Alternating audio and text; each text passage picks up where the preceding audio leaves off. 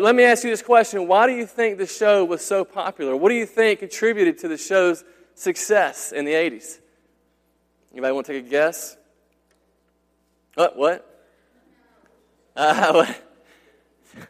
Well, I'll tell you why I think it was. It's because I believe it got to the heart of what every single person longs for and desires, and that is authentic community, authentic relationships.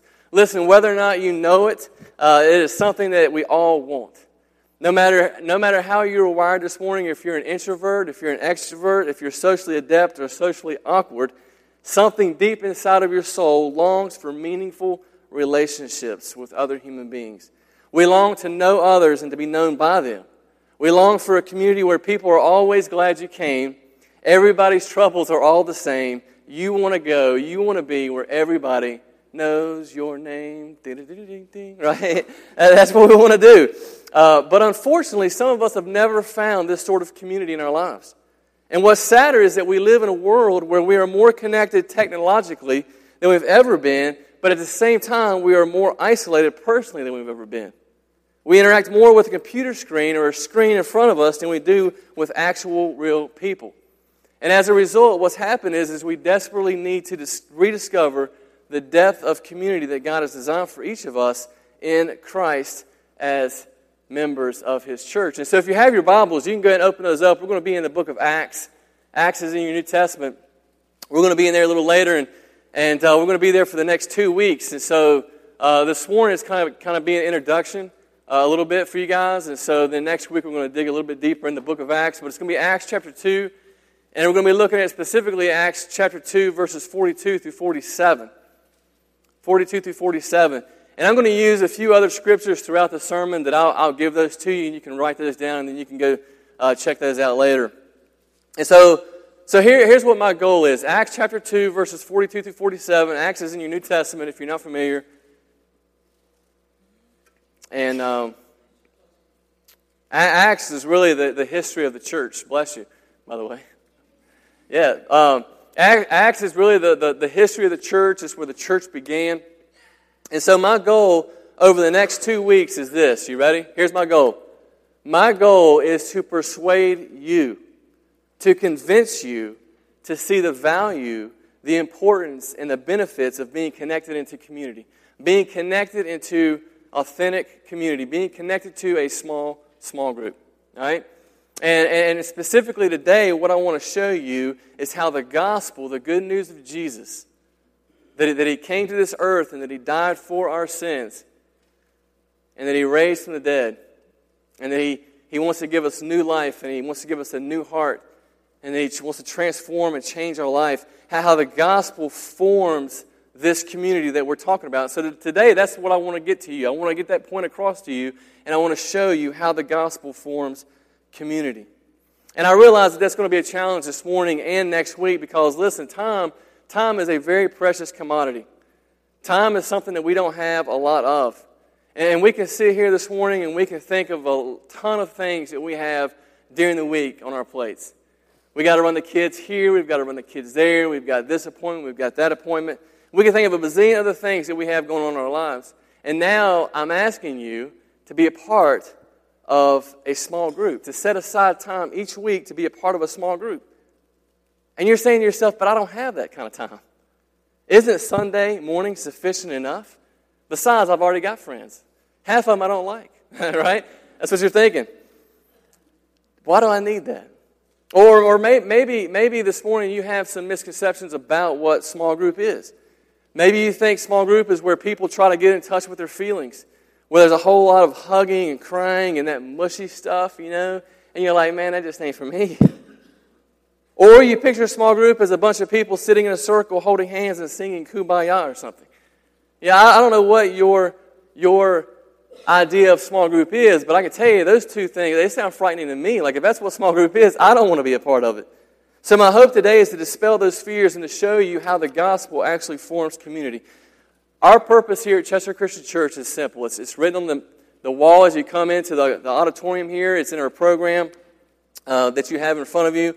And it's simply to make much of Jesus, because Jesus is the center of everything. He is it. by reaching people with the gospel, which is Jesus, discipling people in the gospel, and equipping people to share the gospel. And so let me ask you this question. What do you think the best way for us as a church is to disciple people in the gospel? What do you think the best way is?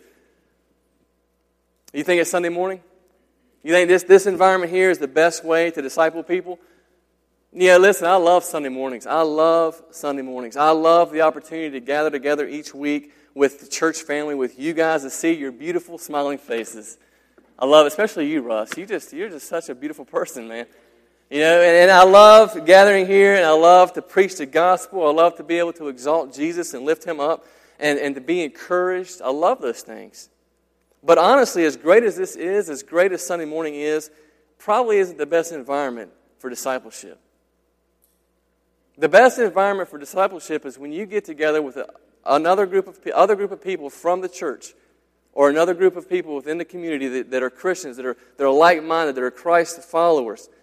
And you get together, and for me, it's sitting in a living room with some guys watching football, talking about marriage. Right, Chris? And how we can be better husbands and better fathers. It's about sitting at Buffalo Wild Wings, man, with a group of guys and talking about how we can make much of Jesus in our workplace. Or for you ladies, it's about getting together at Starbucks or Panera or wherever you guys get together. I don't know. Epic Nail. Is that even a place? I don't know. Wherever you guys get together and discuss about how you can be better moms and better wives.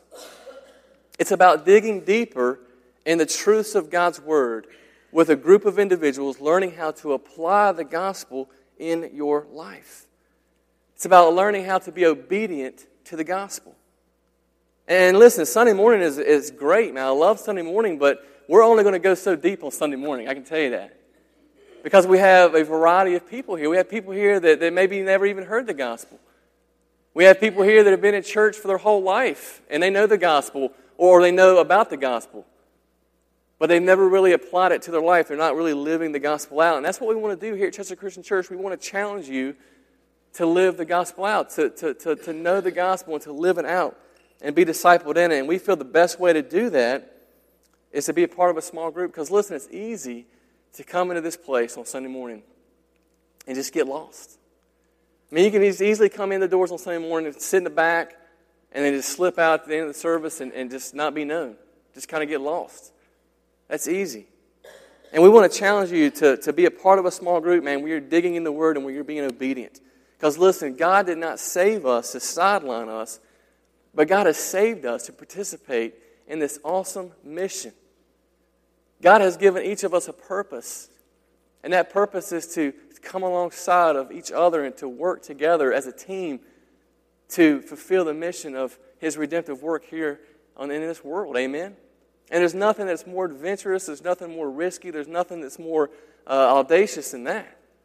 And God has given us that. And so let me just ask you, who do you think put that longing, that desire in your soul for authentic community? Now, I'm not talking about surface level friendship, but I'm talking about real, authentic friendship. Who do you think put that desire in you? You guys can answer. You guys can conversate with me. God. That's right, God did. In Genesis, the very first book of the Bible, in chapter 1, verse 26, we see the creation account. And it says, God spoke everything into existence. And then He says, chapter 1, verse 26, God says, let us make man in our image.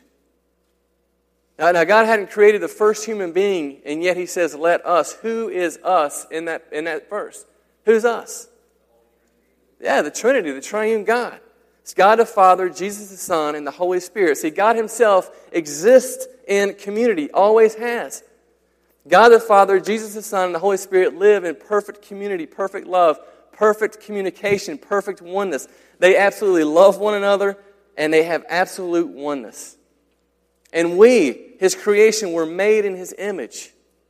Now, if you read through the creation accounts, you'll see that each day that God created, that He spoke something into existence, what did He always end up by saying? That it was. Okay, when in the creation account was the first time that God said it was not good? Yeah, you Bible scholars know what it is, right? You guys have been in church your whole life. It's when God created man and He saw that he was alone. He says it's not good for man to be alone. God, our Creator, who lives in perfect community with God, Jesus, and the Holy Spirit, realizes that it's not good for man to be alone. He created us for this community. He put that longing and that desire within us. But I also want to point you to another guy who was the wisest man who ever lived. His name is King Solomon. And you may not be familiar with King Solomon, but King Solomon was the son of King David. You may be familiar with King David, but King David was the second king of Israel. It says that King David was a man after God's own heart. He wrote most of the Psalms in the Bible. And King Solomon was his son. And King Solomon comes to God, and God says, listen, you can ask for whatever you want, and I'll give it to you. And King Solomon asked for wisdom. And God gave him wisdom, and King Solomon was the wisest man that ever lived. And King Solomon, in the book of Ecclesiastes, which is the Old Testament, so you can write this down, in chapter 4, verses 9 through 12, this is what King Solomon wrote. Are you ready for this? King Solomon, the wisest man who ever lived, said, 2 are better than 1. 2 are better than 1 because they have a good reward for their toil. For if they fall, one will lift up his friend. But woe to him who is alone when he falls and has not another to lift him up. Again, if 2 lie together, they keep warm, but how can one keep warm alone? And though a man might prevail against one who is alone, 2 will withstand him. And then he adds, at the very end, he says, a threefold cord is not quickly broken. And so what you have here is you have God, the creator of the universe, who says it's not good for man to be alone. And then you have the wisest man who ever lived who says that 2 are better than 1, and 3 is even better. So what I want to do this morning is I want to try a little experiment with you. You guys want to try a little experiment? All right, I need just the manliest man in this room. All right, don't all you guys jump up at once, okay? I need the strongest, manliest man in this room. Who wants to volunteer? Come on, man. You guys ever watch Tim the Toolman Taylor? What was that he used to...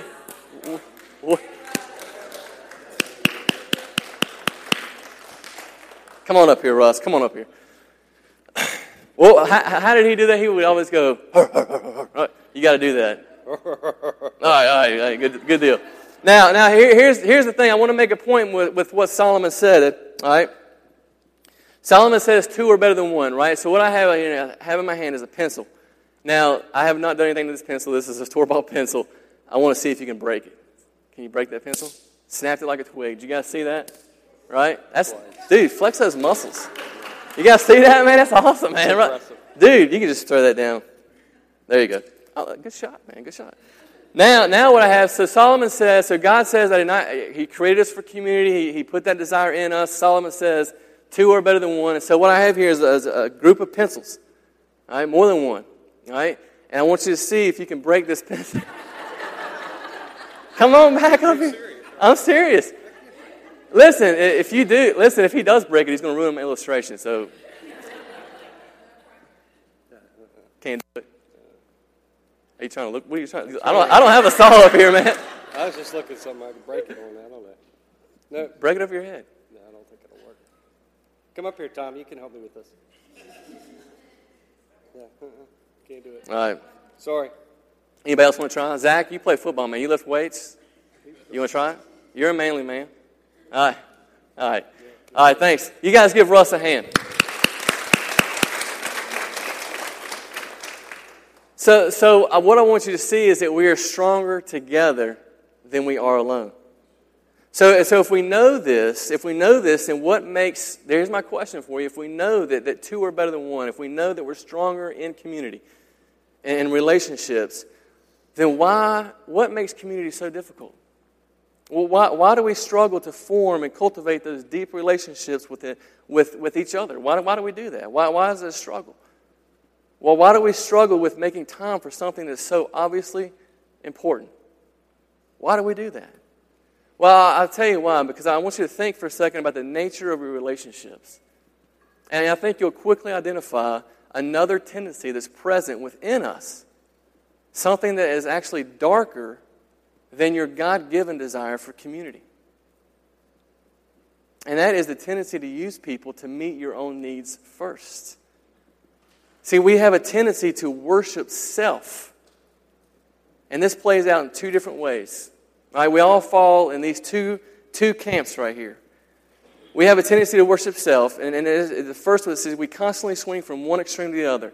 We either overestimate ourselves or we underestimate ourselves. We either value ourselves as supreme, like we know better than God, or we devalue ourselves as nothing. Those who value themselves as supreme have a high opinion of themselves. They are self-reliant. I can do things on my own. I can handle my own problems and my own challenges. They are self-sufficient. They don't want to let anyone close because you're scared that people might actually see the real you. They want to be in control. They try to control other people by keeping them at a distance. We keep ourselves busy in order to fill the void of living in authentic community. And listen, this overestimation of self, this self-worship, this inflation of ego is what the Bible calls pride. Proverbs 16 through 19 says that pride goes before destruction and a haughty spirit before a fall. And since we are supreme in our own eyes, what we're saying is that we are number one. We are the top dog. We are top priority. It's me and not God. And the Bible also calls that idolatry. We are an idol to ourselves. We worship self. Now, the other extreme is self-deprecation. We have no value. We value ourselves as nothing, which not only neglects the image of God within us, but what we're also doing is actually denying the redemptive work of Jesus Christ on the cross. And see, most of the time this is played out in a humorous kind of way, right? We downplay our significance. We constantly joke about our lack of self-worth and self-value. We go, man, I'm nobody. I can't do that. I'm no good, or I'm not that important. And what you're doing is you're trying to control other people as well, because what you're doing is you're looking for significance and validation from other people. Because when you say those things, you're looking for other people to say, oh, man, you can do it. You're good. No, you're all right. And listen, both extremes have an improper biblical view of ourselves.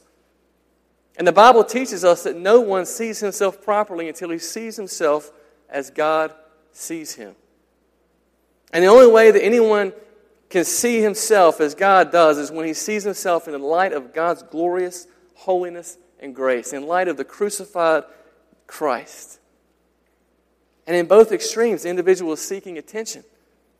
They're seeking attention for themselves, and they're seeking it in all the wrong places. They're looking for validation from others. We're seeking attention from other people. We're trying to find our self-worth and our self-value from others rather than finding our self-worth and self-value from Jesus Christ. And this is why community is so difficult for us, because we're all a mess. Because we're neck deep in the worship of self, because we're concerned about me. And so my question is, man, what do we do about it? What do we do about this situation? Because what we need is someone who can deliver us from our selfishness and restore our capacity for true, authentic, lasting community. And this is where the good news of the gospel enters in. This is where the good news of the gospel meets us. The gospel tells us the hard truth that we are idolaters and that we are prideful. But the gospel is also the greatest demonstration of love, that Jesus went to the cross and paid the penalty for our idolatry and for our pride.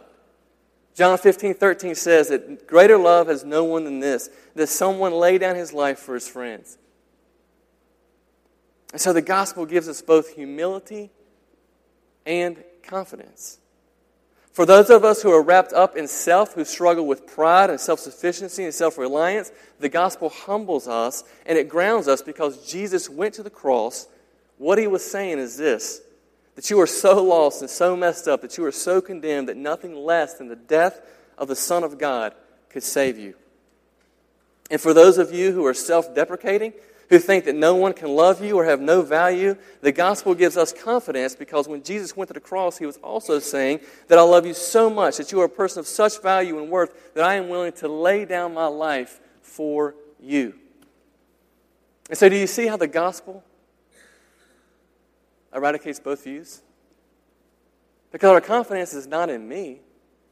I don't have to be the boss of me. I don't have to have that control over people, because I'm accepted and I'm loved by God through Jesus Christ. And if we will learn that, if we will accept that, if we will surrender to that and let go of control, because listen, Jesus lost control for you and me.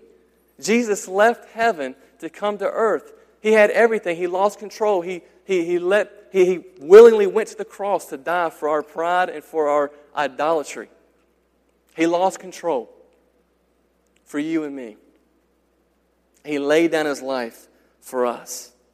And when we are able to see ourselves in light of God's holiness and in the light of what Christ did for us, man, that's life-altering. That is life-changing. That's the gospel good news. And only the gospel is going to free us from the worship of self. Because our confidence is no longer in me, but it's in Christ who laid down His life for me. We no longer seek approval from other people because God accepts us and approves us through Jesus Christ. And because of His great love for me, check this out, because of God's great love for me, when you see that, I can in turn lay down my life for others. The gospel is the remedy. Our identity needs to be in Jesus, and that's how the gospel forms community. You see? You see what I'm saying? You guys understand? Makes sense. So let's look at this in Acts chapter 2, verses 42 through 47. And I just want to point out one thing this morning to you guys. And then next week, like I said, we'll dig a little bit deeper in this. Because today, I'm just trying to get across that the gospel forms community, right? Next week, we're going to talk about how the gospel continually forms community, okay? And we're going to get a little bit deeper in that. So let's look at the book of Acts here. The Apostle Peter has just preached the first gospel message, and 3,000 people responded immediately. How awesome would that be, right? They talk about church growth. 3,000 people. And it says that they were baptized, right? And then in verse 42, this is what it says. You guys there? You guys ready? I'm reading from the ESV, by the way, just so you know. It says, and they devoted themselves. This is the first group of believers, the first Christians.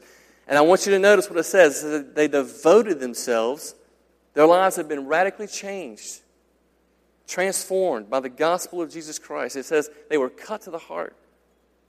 And so they devoted themselves to the apostles' teaching and the fellowship, to the breaking of bread. The breaking of bread there is a reference to communion, what we do every week here at Christian Church. We remember the Lord's sacrifice and the prayers. And it says, and awe came upon every soul, and many wonders and signs were being done through the apostles. And all who believed, check this verse out. This is the verse I want us to focus on today. And all who believed were together and had all things in common. A group of 3,000 people had all things. They were together, one mind. They had all things in common. They had unity. 3,000 people. We'll come back to that. And then they were selling their possessions and belongings and distributing the proceeds to all as any had need, which means that they didn't give out of the overflow of what they already had. They didn't have a savings account back then, but they were selling their possessions to take care of the needs of others. They laid down their lives because the gospel was transforming them. And day by day, attending the temple together, so they gathered together in corporate worship just like we are here right now, and breaking bread in their homes. Now let me ask you a question. Do you think 3,000 people are going to fit in homes? In one home? So not only did they gather corporately together like we do here on Sunday morning, but they devoted themselves, they gathered together in homes. And let me tell you, the homes in the first century are not like our homes today. You're not getting 20 people in a home. Well, you probably could, but it would be jam-packed, right? And they received their food with glad and generous hearts because the gospel was transforming them. Praising God and having favor with all people. That verse right there always amazes me. Not just Christian people, but all people. And the Lord added to their number day by day those who were being saved. So in these few verses, we see how the gospel forms deep community. And that's what's so beautiful about the gospel. I want you to think about this, man. All who believed were together and had all things in common. They had unity. Only the gospel can do that. I want you to think about the diversity that's in our church alone. Right, we have people here with different backgrounds. We have different ethnicity groups. We have different color here. We have different tastes in food, music, and entertainment. But because God has transformed us, because the gospel has taken root in our hearts, we share a common bond that's deeper than anything that can divide us. We are together only because of the gospel. And unity in the gospel is much deeper than any surface uniformity. Would you agree? The reason why most community is shallow or surface level is because it's built on temporary foundations. Most relationships are built on commonalities that change over time. And I'm not dissing that. Listen, if your friendship is built on commonalities, man, there's nothing wrong with that. But typically when the common bond changes, the relationship changes. Like if you're married, you know what I'm talking about, okay? Because, when Robert and I first moved here, we became friends with a couple that actually went to church here. They've since moved, and they live in Wisconsin now. But we keep in touch with them. They're a great couple. A lot of you may know them, Jeff and Holly Lemons. You guys remember Jeff and Holly Lemons? Yeah, we became friends with them, man, and we actually, neither one of us had kids, all right? So we moved here, and it was great, man. We shared a common bond. We had some same interests, and we laughed a lot together, and it was great to hang out with them.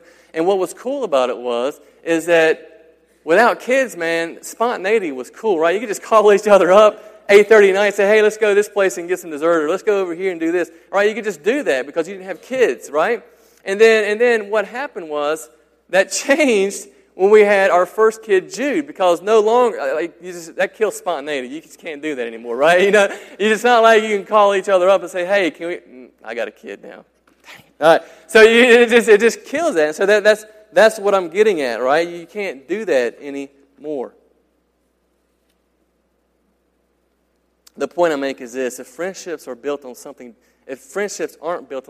deeper than finding good restaurants or working at the same company or having kids and the same activities, they will change whenever the common bond is no longer there. And community is only as strong as what it's built upon. And nothing is as strong as the gospel. The gospel is the deepest foundation for community. See, what connects Christians is the reality that we are all very messed up people, broken by our sin before a holy and righteous God. And yet we are rescued and given new life in Christ. That's what bonds us together. That's what this diverse room of people here, that's what we have in common. And that commonality is deeper than anything else. I want you to listen to Jesus' longest recorded prayer in John 17. He records this prayer, and this is what it says in verses 20 through 21. Jesus is praying. He says, I do not ask for these only, talking about his disciples, but also for those who will believe in me through their word, which is us, that they may all be one.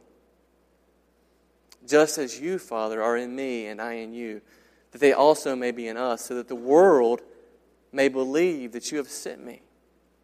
What this means is this: when we live together in Christian community, regardless of background, regardless of race, regardless of anything, when we are together because of the gospel, it is the best defense of our faith. It's the best apologetic. While on earth, community will not be perfect.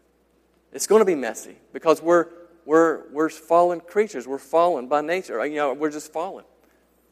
But we don't seek it out to serve ourselves. We seek it out because God has created us in His image, and Christ has redeemed us and given us value.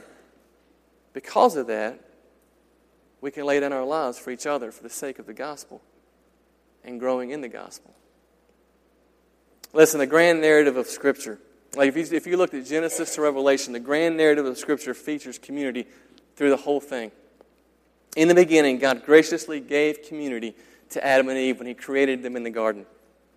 But sin distorted and messed up the perfect community they shared. Yet in God's mercy, He pursued and established a new community called Israel, His chosen people in the Old Testament. That's what the rest of the Old Testament, from Exodus, as they exit out of Egypt, slavery in Egypt, as they exit out, and through the rest of the Old Testament, you have this community, this nation, this Israel, this people. And then you jump to the New Testament, and through Jesus Christ, He pursues us. And He established His church. And the end of the story is yet to be realized, but the promise of eternal and everlasting community will be fulfilled. Listen to what John, who writes in Revelation chapter 21, verses 3 through 4 says.